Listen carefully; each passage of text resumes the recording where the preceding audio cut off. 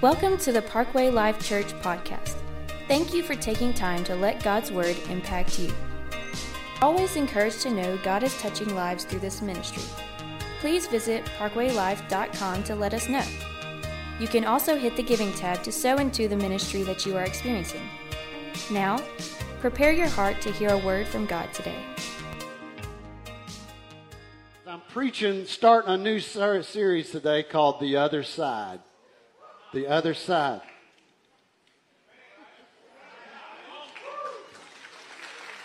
No.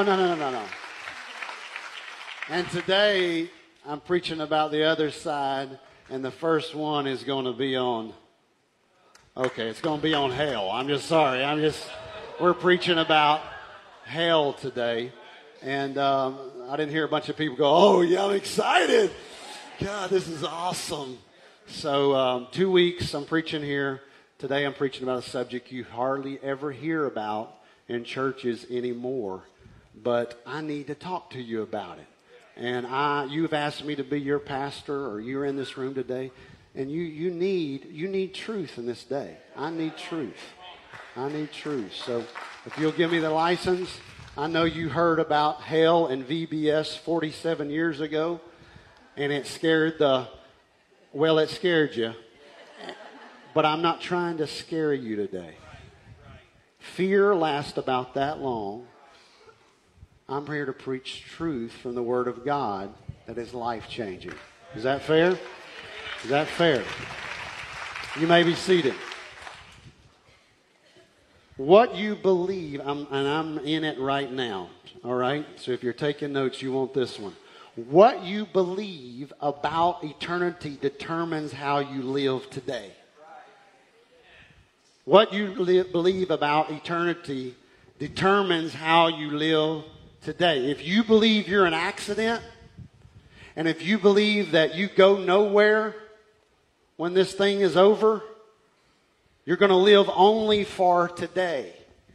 Only for today. And it's going to show in every facet of every area of your life, because what you believe about eternity determines how you live in the now.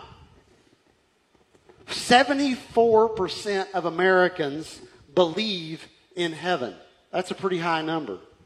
Only 4 in 10 believe those who do not know Christ spend eternity in a place called hell.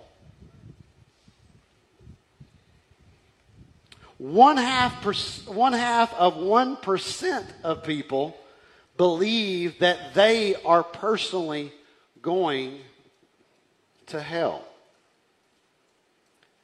And the reason why is because most people believe that the ones that are going to hell are the murderers and the rapists, the death row people. And so that's why it's 1/2% actually believe that they are going to hell, even though they're not living, and they are happy to say they're not living a God-driven life.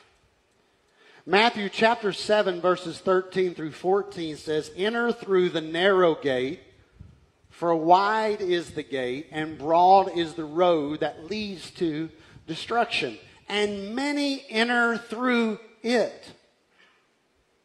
But small is the gate, and narrow is the road that leads to life, and only a few find it." I want to talk to you for a few minutes about why does hell exist. Why does hell exist? Hell exists for God to deal with Satan. Hell was created for Satan and all of the angels that fell out of heaven. God created this place called hell to put the devil in. And I know that when I say the devil, and we're not going to get weird and goofy here today, we're going to stay in the Word. But when we say the devil, you think of this guy in a cute little red suit and with a pitchfork and some horns. And because we watched so many movies and so much Hollywood-driven stuff.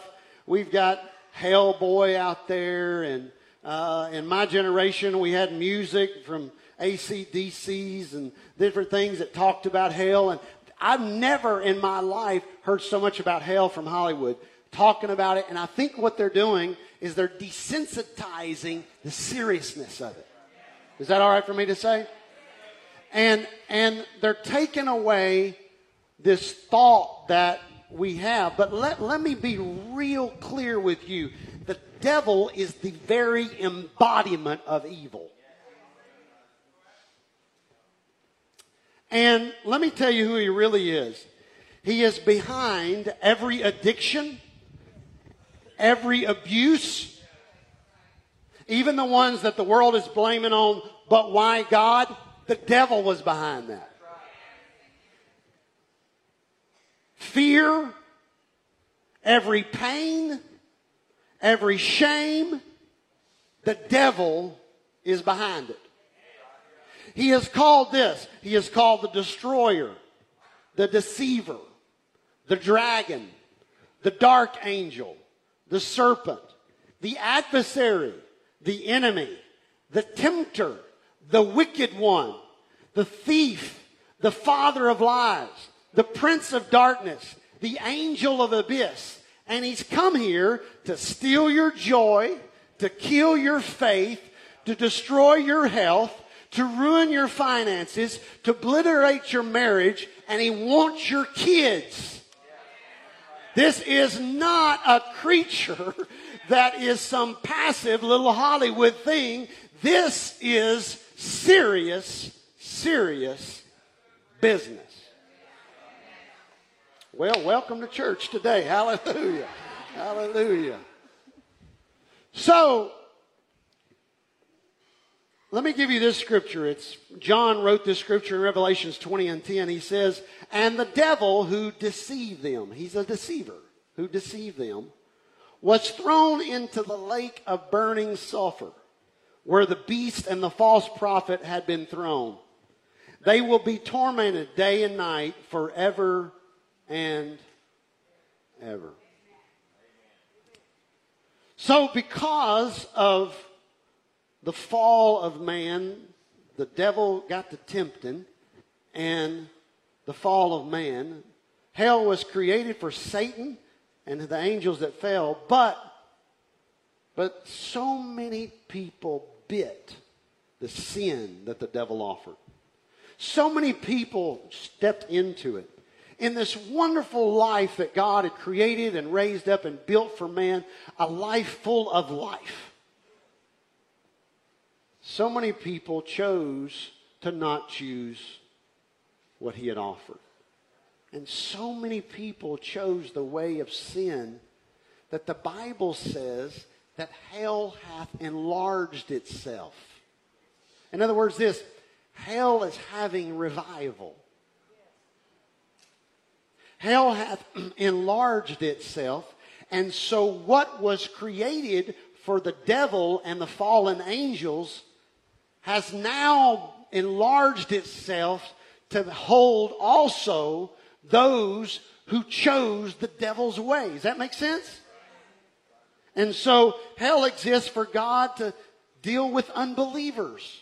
And this is where it gets really tricky, and nobody wants to talk about this part. But this is where things get complicated. And right now, you want to maybe throw your red flag up and go, not fair, right there. That is not fair. How... I just can't wrap my brain around that God could send good people to hell. Like my neighbor does not believe in Christ, is not a follower of Christ, but they're good people, and I can imagine that they are going to hell, and they make me brownies and stuff. And anybody that makes you brownies can't go to hell. So I can't imagine, I can't wrap my brain around this. And almost everyone that would argue this idea Listen to this closely. Almost everyone that would want to argue that idea is almost equally outraged anytime there is any form of injustice on earth. Somebody's got to pay, they will say. If you hurt someone, someone has to pay for that injustice. Am I right? And the same people that will say that there is no way that this person could go to hell, I don't want to serve a God like that, is the same people that want others to pay when they see them do wrong. Because injustice needs to be paid for. And yet the same people argue for a God of love that has mercy, that has grace without justice. People today, and this is the ultimate thing right here, and the Bible talks about that, but people today want to remake God in their own image. We want to build us our own little God to justify our own lifestyles, that we can live comfortably in sin. And so now we have people doing anything and everything under the auspices and the name of God, because they have remade their God in their own image. And God is a jealous God, the Bible talks about. In other words, He doesn't want any other so-called little g gods try to be put in front of Him. But we in this generation have built so many gods to fit our lifestyles. Come on, I know it's a tough subject, but come somebody say amen. And God is love, right? So He is going to wink towards my sin. He is going to just kind of wink at it and not know, is he holy? Is He righteous? Absolutely. But for you, no big deal. Man, no big deal. It's cool. It's no thing. You do what you want. It's cool. You can do whatever you want. I will just look the other way. Now listen to this statement, and you might want to snap a picture of this. It is impossible for God to be holy without being just. It is impossible. Say that with me. Would you do that? It's impossible for God to be holy without being just. Man. Listen to the scripture. And this is written by the good Lord and laid this on the heart of man to write. 2 Thessalonians 1:8-9. He will punish those who do not know God and do not obey the gospel of our Lord Jesus. They will be punished with everlasting destruction and shut out from the presence of the Lord.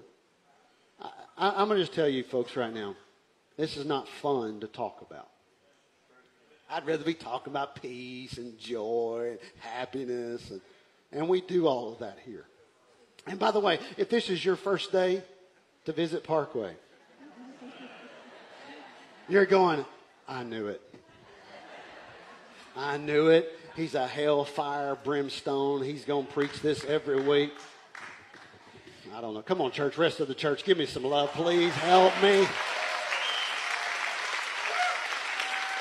Now, are y'all clapping because that is? No, but I have to preach the word. I have to preach the word. No fun to talk about it. But people that, listen to this closely, don't accept the reality of hell never can appreciate the glory of the gospel. And so the gospel becomes something weak. It becomes not a big deal. I can set it on the shelf and I can take it off because we no longer accept the reality of hell. And you can never, if you do not accept the reality of hell, you're never going to really appreciate the glory of the gospel. I want to kind of give you a brief glimpse of hell. We have a particular story that really kind of gives us just a peek, and I want to use that one. It's Luke chapter 16, verses 19-21, and it reads as this. There was a rich man who was dressed in purple. Purple was a dye that they used, obviously, in that time that was just no one else could. No one else could have that dye because of the expensive nature of it, because it was so expensive, but it was purple. Purple was that color, and that's why it was used in royalty. And so there was a rich man who was dressed in purple. He was Kardashian type rich. And he had fine linen. He had fine linen. And so he had two things that marked him there as a very, very wealthy man. He was a rich man who was dressed in purple and fine linen and lived in luxury every day. At his gate, now that's one man, and at his gate was laid a beggar named Lazarus. And Lazarus was covered with sores and longing to eat what fell from the rich man's table. In other words, he had crumbs from the table.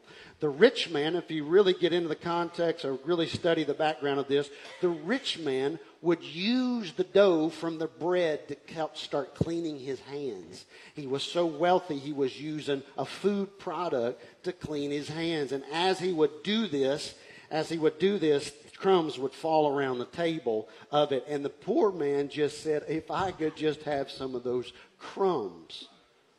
If I could just take just that. That's all I would be interested in having. And the rich man would have none of it. He could not. He would not. And both men died.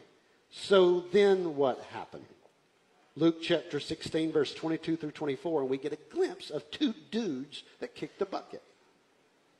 The time came when the beggar died, and the angels carried him to Abraham's side.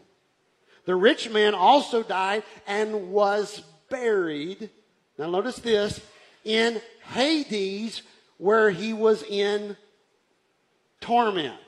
Now, we read this here, and I'm kind of giving you the background on this to kind of give you a little information, but in Hades, where he was in torment, Hades is the Old Testament word Sheol, S-H-E-O-L, Sheol.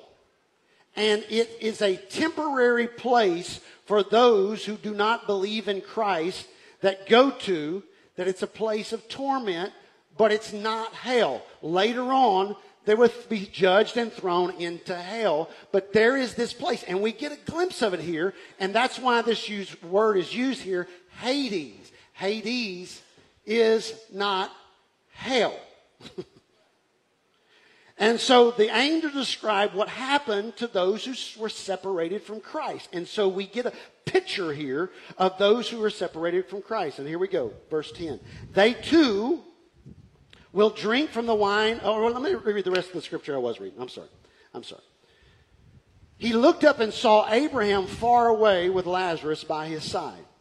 So he called to him, Father Abraham. That's a song that you used to sing in Sunday school, that you stayed up all night going, Father Abraham, had many sons. That Father Abraham. Father Abraham, listen to what he says. Father Abraham, have pity on me. And, boy, this is a tough cry.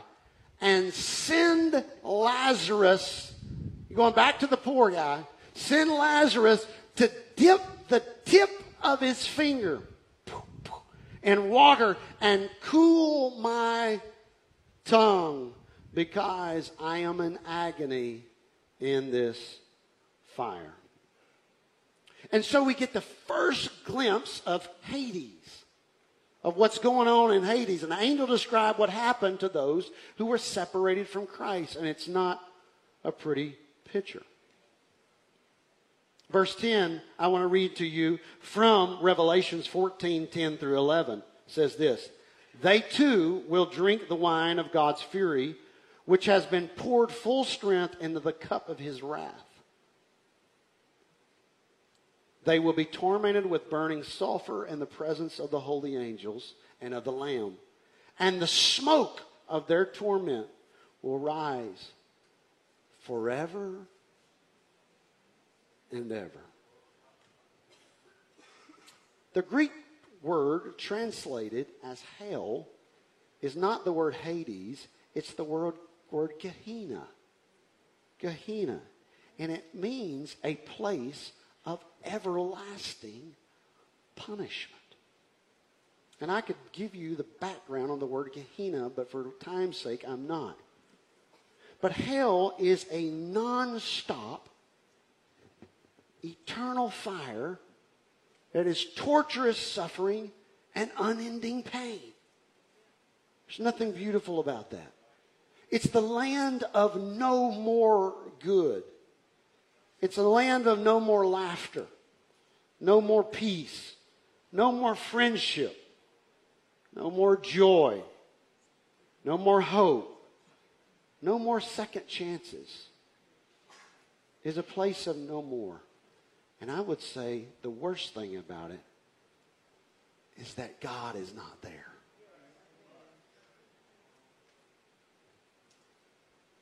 Luke chapter 16, 27 through 28, rich man. He answered, "Then I beg you, Father, send Lazarus to my family." Well, this is heart-wrenching right here.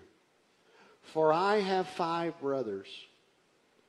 Let him warn them so that they will not also come to the place of torment." I can't go back and preach to them. I can't go back and change their mind.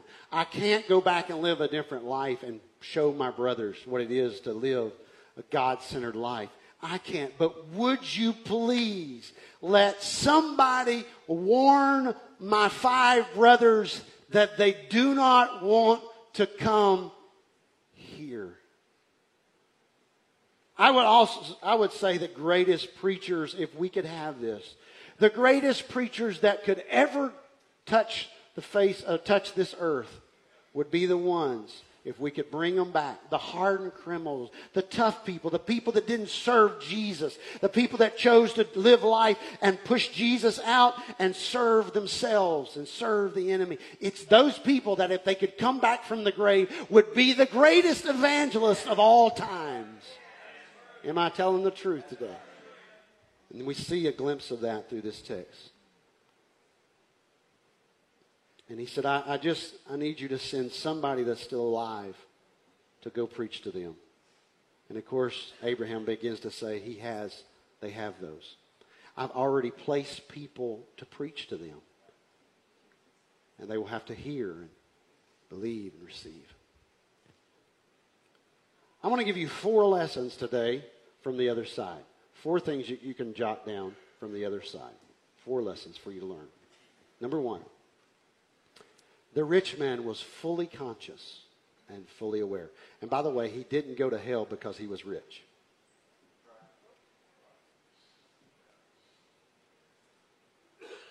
The rich man was fully conscious and aware. He had a full memory of what he did or didn't do. We see him experiencing great pain, but the worst pain that he felt was the pain of regret. Greater than any fleshy pain that he could feel was the pain going on in his brain of what if? I shouldn't have. Number 2, the rich man's eternal destiny was irrevocably fixed. Nothing he could do to reverse his situation. Nothing he could do. It was done. It was done. Number 3, the rich man knew that his suffering was just, that it was fair. He complained about the pain, but he never complained about the injustice. He never said, I didn't deserve this. He only talked about the pain and those that were still alive, that they could be reached. But he knew what was happening to him was fair. He knew what would happen to his brothers if they didn't trust Christ. And number 4, the rich man begged and pleaded for someone to help his brothers know Jesus. Why would I talk about something today that is so hard to talk about? Because, again, what you believe about eternity determines how you live today. And if I was the devil, I would try my best to convince you that hell was not real. I would try my best, if I was the devil, to try to convince you not to take hell very seriously. And I would desensitize any sense that you had about eternity. I would try my best, and once I convinced people of this, if I was the devil, then they would live however that they would want. They would justify all of their sins, and they would reject Christ, and there would be no fear of God at all. If I was the devil, of course I would strip any form of belief in eternity. If I was the devil, I would try to convince believers of the same. And if I could convince believers, this is what they would do if I could convince them. They would live ridiculously self-centered lives. They would idolize comfort. They would reject every bit of sacrifice in their lives. They would avoid persecution if it presented themselves. And they would fall in love with the world. And they would very rarely ever share the good news of the gospel. For why share it? Because it has no consequences in it. That if you don't.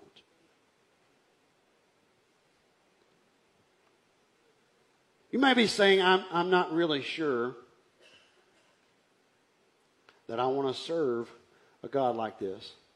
That would send good people to hell. People that they're good, they just have not chosen Jesus. And so, I don't know if I want to serve a God like this. You may be even thinking right now, I don't even know if I want to go to a church that preaches this today. I want to go to something that just always just makes me feel good. And I'm about feeling good. And I believe that we'll leave here today feeling better. But this may be, listen closely, may be the number one root problem and misbelief about our nature and God's nature. Listen closely. This could be the number one belief. It could be the root problem is this misbelief about our nature, who we are, and about who God is. Because God, listen to this, because God does not send good people to hell. He doesn't send good people to hell. You say, well, it's not fair. Good people are going to go to hell. This is the catcher for you. You ready? I hate to hurt you with this one, but here we are. We are not good. Because you can make brownies for your neighbor doesn't mean you're good. We are not good. Listen to this. We have all sinned. Yeah, even the real religious people. With your halo floating very beautifully over your head. You have sinned. I have sinned. I have stolen things. I have told lies. I have made mistakes. And I have a feeling I might be in good company.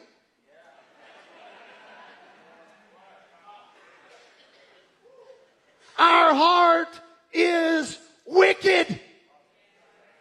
You got to hear me, it's wicked.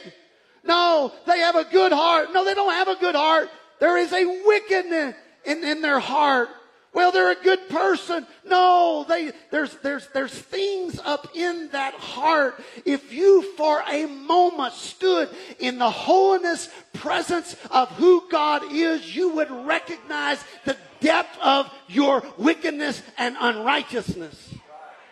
But we compare ourselves among ourselves to make ourselves feel bigger. But when I get to the basis of the Word of God, my neighbor is stripped out, this one's stripped out, and it's me and God. And me and God, when it's just me and Him facing, my righteousness is it's filthy rags when I stand in the holiness of who He is.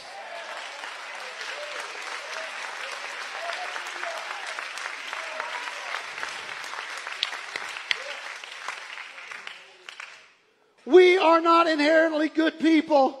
In fact, by nature, we inherited a sin nature. We are bent towards sin. We're bent towards sin. You never teach a toddler how to sin. You don't say, let's all stop here today. I want to teach you, baby, how to be selfish. What I'm going to do is I'm going to take this item from you, and when I take it from you, I want you to fall down on the ground and kick your feet and scream, mine! That's how we do this.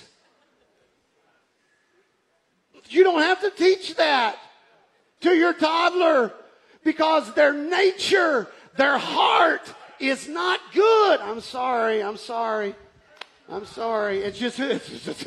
the way it is. You were bent towards sin. You were bent towards a nature that was not good. Now, don't worry. Before we leave here, I'm going to talk to you about the goodness of God. But I've got to tell you about how bad we are. We are not good. In fact, you just say, well, I'm glad I came to church. I came for my kids. No. I hear that all the time. I don't really need God, but I come for my kids. I want to be raised. No. You stink. You've got a bad heart.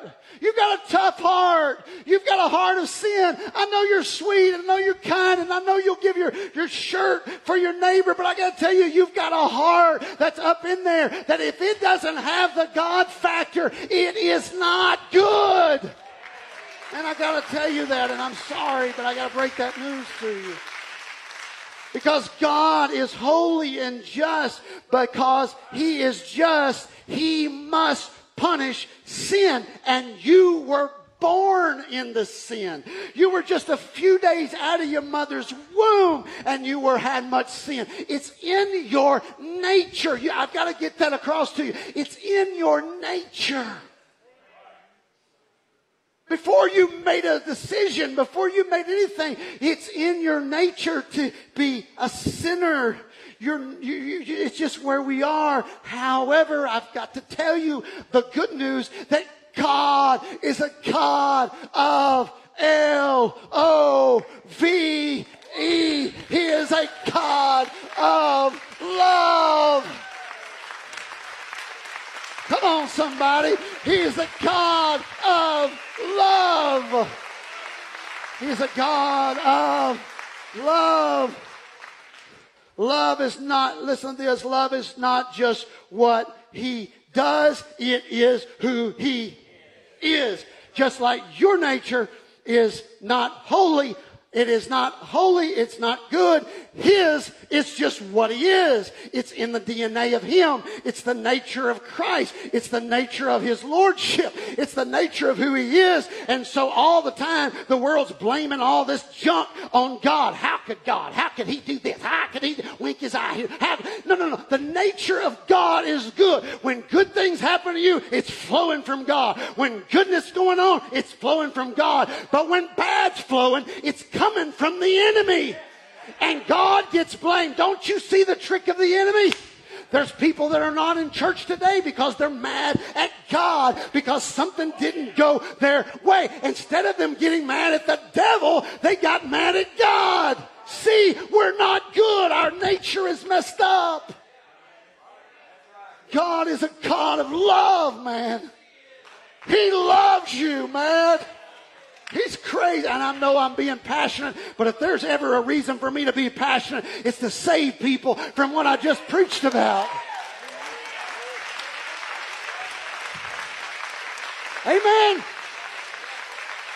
To God. What does His Word say about His love? What does His Word say about His love? It says this, John 3:16. For God so loved. Come on, help me. Come on, let's just let it sink in. This is a big deal. Are you ready? Say it with me. You ready? For God so loved the world that He what?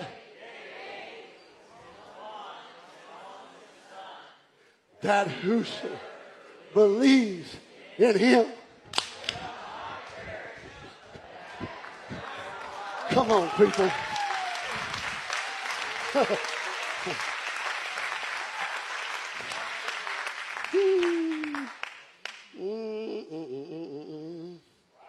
Romans 6:23. For the wages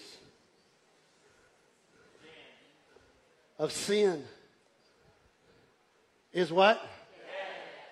Death. But the gift of God is what?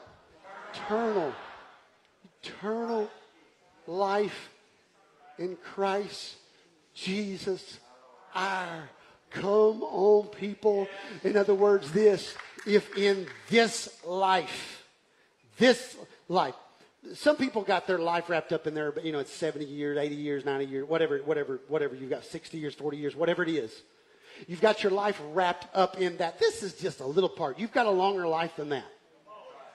Okay, so your life, the biggest part of your life is on the eternal side. It's all wrapped up in who you are, okay? So you've got this living side where you're breathing, making decisions, and then you've got the eternal side where you reap the decisions you made. Isn't that cool? It's all life. When I lay somebody down in the grave, it's not over, baby. It's just the reward for the way that you have lived in the first bit. Now, if that makes you nervous, you may want to work on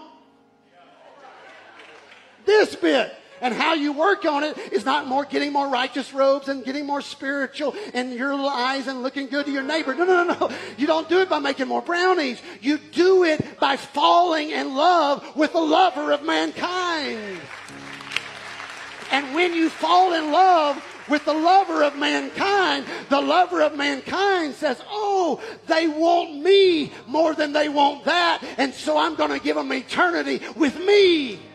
See, the sinner makes the decision on where he goes.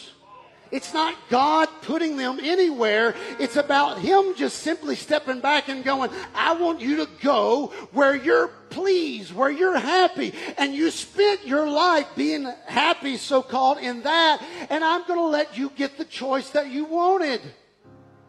But for a Christian who woke up on Sunday morning this morning and something in your heart, a magnet in your heart says, I want to be with the church. I want to be with the people of God. I want to be around people of like faith. People who have made the same decision I have. People that are in the same passion that I am. And something woke you up this morning and you came to church and busted in. Hair's going everywhere. Kids are going everywhere. Life's not perfect. But you come in saying, I think there's hope in the house of God. The reason why is you found Jesus in this house. You found Jesus in this house. And that Jesus can save you for eternity. Y'all still love me out there? Did you ever love me out there? For the wages of sin is death, but the gift of God is eternal life in Christ Jesus our Lord. Now let's keep talking. Let's talk about love. Romans 5:8-9. But God showed his great love for us by sending Christ to die for us. Now this is what's crazy. This is just crazy stuff. While we were still what? Sinners. In other words, you was a sinner. Well, you was a good sinner. I don't care. You was still a sinner. While you were still sinners, Christ died for me. While I stunk. I want to just stop right here and say this. I hear people say, when I get everything right, I'll come back to church. Good luck, because you're right. That's not going to happen. Because you need the goodness of God to get you smelling better. And what you've covered up with your temporary deodorants of life, down deep, you stink. Sorry. Don't leave out of here going, that pastor just thinks everybody stinks. But God, that's the beauty of God. That's why when we worship, it's a celebration. Why? We found the beauty of God, man. I remember what I used to be. I remember what I would be had it not been for him. I was raised in the church. I was raised under a pew. I don't know the deep, dark barroom secrets. I don't really know them, and I don't want to know them. But I do know this. I know what I'm bent towards. And I know I would be not the man standing in front of you. I would be a broken, messed up man. But had it not been for in third grade, I stepped to an altar. God touched me, saved me, filled me. I was baptized in His lovely name, and He turned my life around. Am I perfect now? Are you crazy? I'm not perfect. I've got mistakes. I've got failures. I make mistakes. But the grace of God and the goodness of God leads me back to repentance. And I fall on my knees again and say, God, I don't want that. I only want you. Even in my brokenness, help me deal with who I am. And God, get me back to the heart of you. I want your love in my life. But God showed His great love for us by sending Christ to die for us while we're still sinners. And since we have been made right in God's sight. What? I've been made right in God's sight. By the blood. The what? The blood of Christ. He will certainly save us from God's condemnation. Look at this. Jesus' death on the cross paid the price for my junk, for my stinkiness, my sins. Listen to this. It satisfies God's justice for my life. His own bloodline saved my bloodline. He used His own hurt, pain, and agony to save me from hurt, pain, and agony. What? Every other God in the world, little g God. Little g God, no big G, no capital G God, but every little g God. In other words, wannabe God. Every one of their creeds calls for this. It calls for you to get right and straighten up, but you got to do it through your own merit. But this is the God that I serve, the one true living God, that does it through His merit. Does it through what He did. He did it. He just asked you to step into it. Fall in love with Him. And I'm not asking you to fall in love with religion. I want you to fall in love with a relationship with Him. Well, what church is that? What's their denomination? I couldn't give a flip. Do you serve Jesus? Are you a Christian? I know that was a weak hand clap, but this is the truth. Are you a Christian? The Bible said they called them first Christians, boom, in this place. I want to be called a Christian. That's all I want to be, a Christian. I'm not against anybody. I'm not mad at anybody. I just want to be a Christian. That's all I want to be. I want to follow the Word of God. And I believe I'm preaching to a bunch of people that want to do the same. I want to follow the Word of God. I want to step into that. And listen to this. His death on the cross paid the price for my sin. It satisfied God's justice, displaying His amazing grace and His unquenchable love in my life. Listen to this. Come step up here, guys and girls and gals and whatever. Listen to what He did. There's a story about this. Check this out. This is amazing. He gave and exemplified His love like this. He said, He told a story. He said, there's 99 sheep out on the side of the hill. And the shepherd says, where's the one? I had 100. Where's the one? Where'd Terry go? Sorry, Terry. Terry, go stand back there by the drum booth. Not that the drum booth is the bad place. I'm just. Where'd they go? I've got the 99. I've got them, and I'm thankful for this. But I didn't die for just the healthy. I come to die for the broken, the lost. Where are they at? This is the love of Jesus. Well, why did a good God? No, good God, nothing, didn't send anybody. No, this is what a good God does. This good God starts going, Where are they at? Where they? Have you seen him? Have you seen him? Hey, you need to get back to your 99. Oh, they're good. They're good. They're good. Where's that one? Where's that one? I'm coming after that one.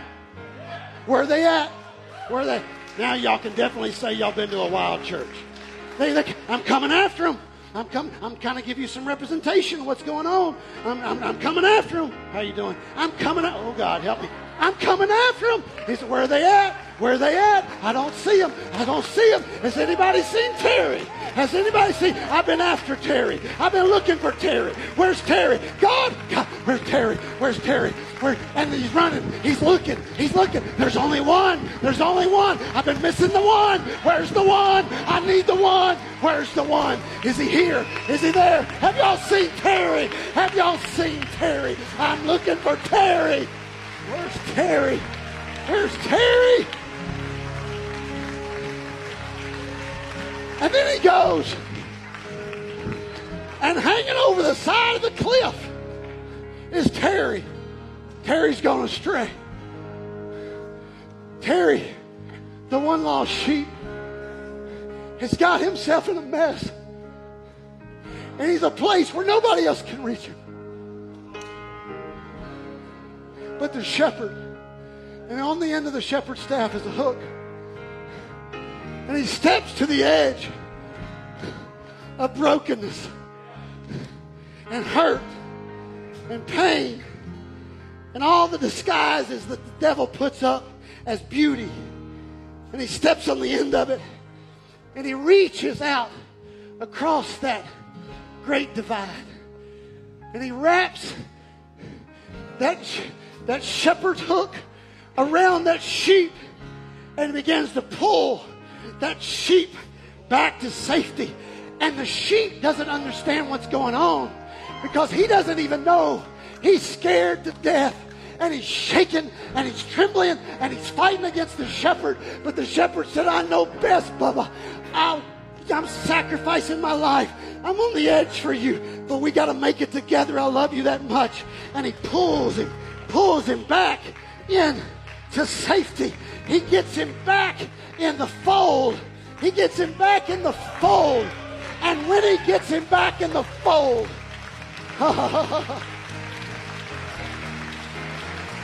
dear God, when he gets him back in the fold, do you think Terry cannot praise God?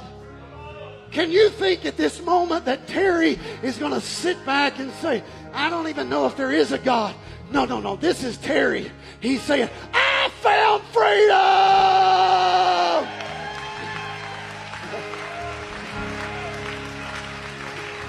I found freedom. He's going to say stuff like this. I once was lost, but now I'm found. I've never seen the righteous forsaken or the seed bearing for bread. I am once lost, but now I'm found. I have been saved by the goodness and the grace of an almighty God. See there, I didn't come to scare you about hell. I come to tell you about the love of Jesus.